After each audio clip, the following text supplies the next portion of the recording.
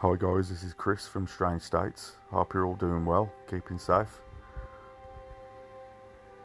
This is episode 2 of the Strange States podcast on Spotify. An apology before I start. I've not been able to get as many episodes done and uploaded as I would have liked to over the past few weeks, just due to work and family life and stuff like that, but hopefully I'm going to rectify that and give you some more scary things to think about in the near future. So today's episode isn't so much a story as it's a history of a place in the UK called Melton. Now Melton is a small village within the UK. It's in Yorkshire and it's near Doncaster, which is a fairly large town. It's a rural village, Melton, and it's got lots of farms and a small precinct of shops, and it looks quite idyllic. It's a pretty place. It's surrounded by woodland. It's got a river running through it. You can go fishing there. It's, to all intents and purposes, a nice place until you start to hear some of the history and the events that have happened there, and then you would think, okay, I'm not going to go there anymore.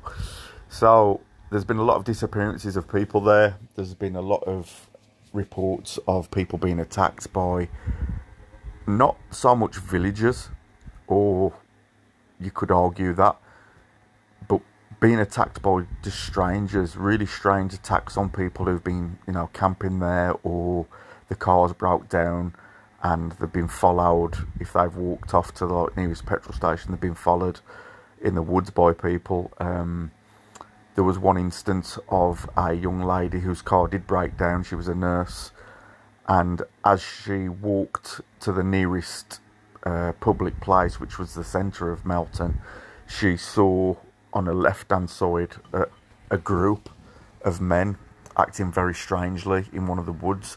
Now, when I say strangely, I don't mean, just looking a bit shifty. I mean, it looked like they were doing some kind of ritual within the woods. There was a fire in the centre, and one of them saw her on the roadside walking past, and they all started chasing her. Now she was away on her toes. She was gone, and she managed to escape without them grabbing hold of her or doing anything. But when she reported it to the police, the local police around that area, and they checked, all they found was the embers of the burning bonfire a few hours later. She was very scared, obviously, and I don't think she'll be back through that way anytime soon. But that's just one of the instances from Melton itself. But I want to give you a little bit of a history about the place as well.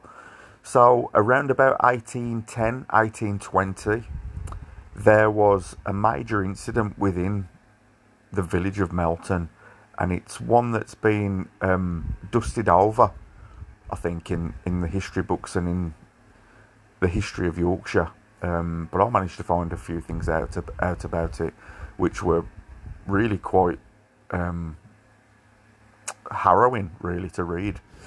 So, in Leeds, there was an asylum that housed violent criminals. And when I say violent criminals, I don't just mean, your people who rob houses and stuff like that, although that's bad. I'm on about killers, child killers, rapists, really violent individuals that need to be locked up. So the standard prisons at the time were bursting at the seams, which I suppose they are nowadays, really, but nothing really changes. But then they were really bursting at the seams, so they used to house these inmates in secure hospitals. Now, this particular secure hospital couldn't cope with the inmates that they had there, so they were going to ship them to London, to where there were places for them to go and to be locked up and to be kept away from the general public. So one night, it was deemed that the convoy would take the prisoners, about 8 or 9 of them, by horse-drawn carriage, but secure horse-drawn carriage, through Yorkshire, down through the Midlands and into London. The journey would have taken about 24 hours, maybe a day, maybe 2 days. But they decided to go at night, and this one particular night, when they went through Melton, the village of Melton, which is about maybe 40 miles away from Leeds. It was about 12 o'clock midnight as they got through it. Now, obviously, there was no street lighting back then, really. There was no, especially in the rural areas, you had to rely a lot on the lamps on the carriages, and the prisoners weren't treated right. They weren't treated with any kind, obviously, they didn't really deserve any respect, but they weren't treated with any kind of humanity that, you know, you'd expect. So, you've got 9, maybe 10 prisoners in these 2 secure carriages being shipped out through Melton. Now, what happened was the first carriage, the wheel came off the actual carriage and it spooked the horses, to which the horses bolted, threw off the driver, and it smashed into a wall. I think it was a bridge wall, it said, and 5 or 6 of the prisoners managed to escape out of the carriage. Now, the prisoners were dressed in rags, really. Obviously, they were in a very sorry state, these prisoners, but still able to get out of the carriage and flee into the woods of Melton.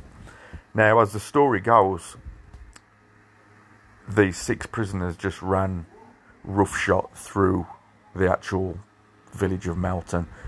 Most people were asleep. They broke into houses. They killed people there. They set fire to things for about 3 or 4 hours. They run roughshod through about 4 or 5 houses. To which one point, one of the prisoners attacked a family that was still sleeping in the beds and hung the husband outside from the bedroom window. He threw him outside and was hanging the guy from the window, which must have been a terrible sight to see. So yeah, the village woke up to what was going on. There was breaking glass, there was fires being set everywhere. These lunatics were just running roughshod through the village. Eventually, most of these crazy men got caught and then shipped off to London, but it left that village in a state of bereavement and violation.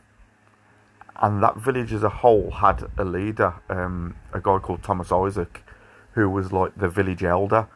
And after this all happened, there was about 4 or 5 people who were killed. There was women that were attacked, animals were killed, buildings were burnt. And Thomas Isaac called a village meeting for the remaining people of the village and said, you know, nothing like this is ever going to happen to us again. We're going to put steps in motion that no one will ever want to do this to us again. And the village then, over the years, became more and more secluded and more cut off from the rest of the villages around it, to the point where they didn't really have a lot to do with anyone in terms of trade, in terms of meeting people from outside the village. And other people from around that village started to not want to go near the village of Melton. They said that there was some kind of curse or just a really bad vibe on the place, that it just wasn't a place for them to go. And then the years went on, and again, this Thomas Isaac eventually died and passed on his leadership to his son, Edward Isaac, who made good on his dad's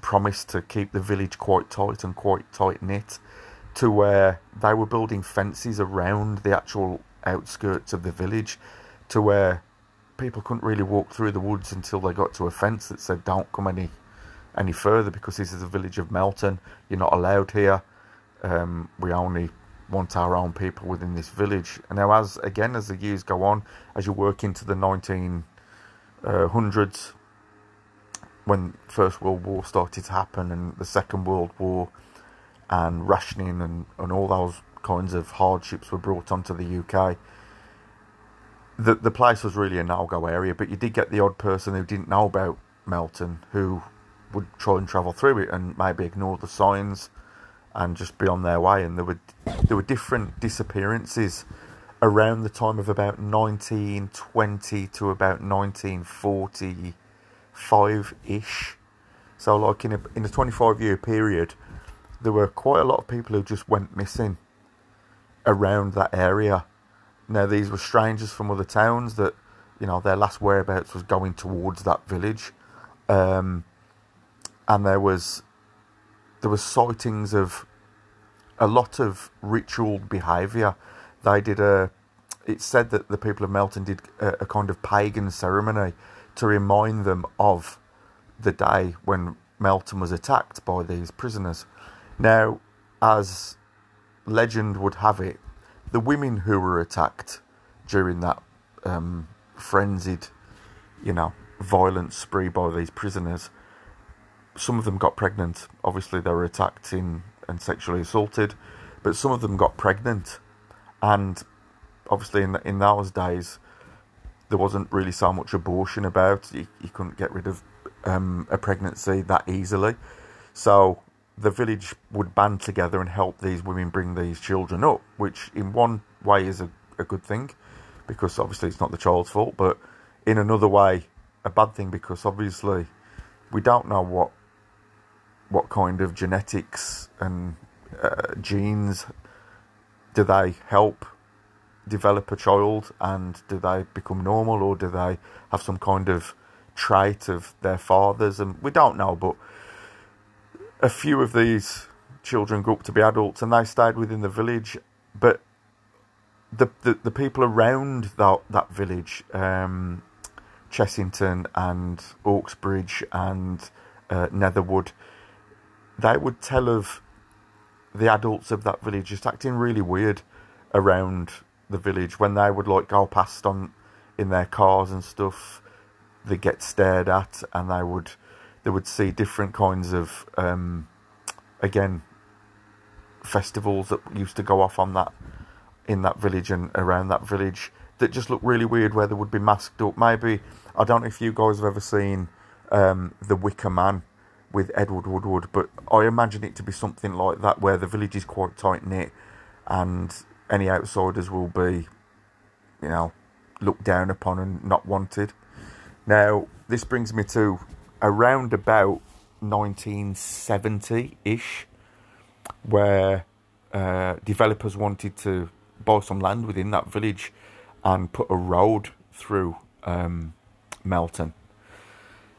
Now, obviously, to get a road through such a place would be quite a hard thing to do, and a lot of the land was privately owned by farmers and landowners there. And obviously, this Edward Isaac, he had his family, and they were then elders of that village. Now, the planning permission that you would need from the council to actually put something through Melton was fairly hard to do, because you had to go and see the people who lived there, and council workers were threatened, don't come back here, this is our village, you're not welcome, basically, to where the council would say, look, this is for the furtherment of the local area. You're either going to give us the land that we need, or we're going to do what we call an imposed purchase, I think it's called, where they just force you to sell to the council, and they give you the market value, and there's nothing really you can do about it, which is unfair, but that's progress, I suppose. So that's what happened. There's about 5 or 6 fields through Melton that was forcibly sold. Now, when work started to commence on this road, workers started to dig up bodies, remains of bodies, and not just one, not just two, but there was about 20 along this stretch of field that went for maybe half a mile, and then there'd be another set of bodies, all from different eras, all from different times, but work had to stop, and then people were questioned within the village. Workers didn't want to go there, construction guys just didn't want to go there. They were getting threats off the village members, and it was really quite an intimidating place to go. And recently, this village is it's quieting down now. I mean, the road didn't end up going through that. They bypassed it and they went another way. But again, we're starting to get more and more disappearances around that area, more and more strange tales of people being chased, cars being shot at. It's a really strange village within the north of England, and I just thought it was a really interesting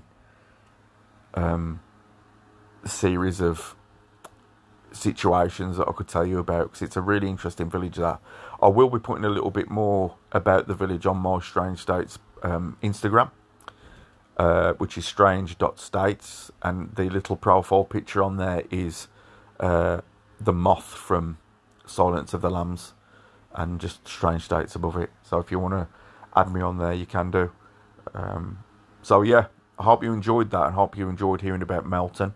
I'm going to do another episode now, which is a story that my friend told me when he was in Afghanistan, in the army, something that was really strange that happened to him. So I hope you'll stick around for the next episode. So thanks a lot for listening. Cheers, guys. Hope you're well. See you later.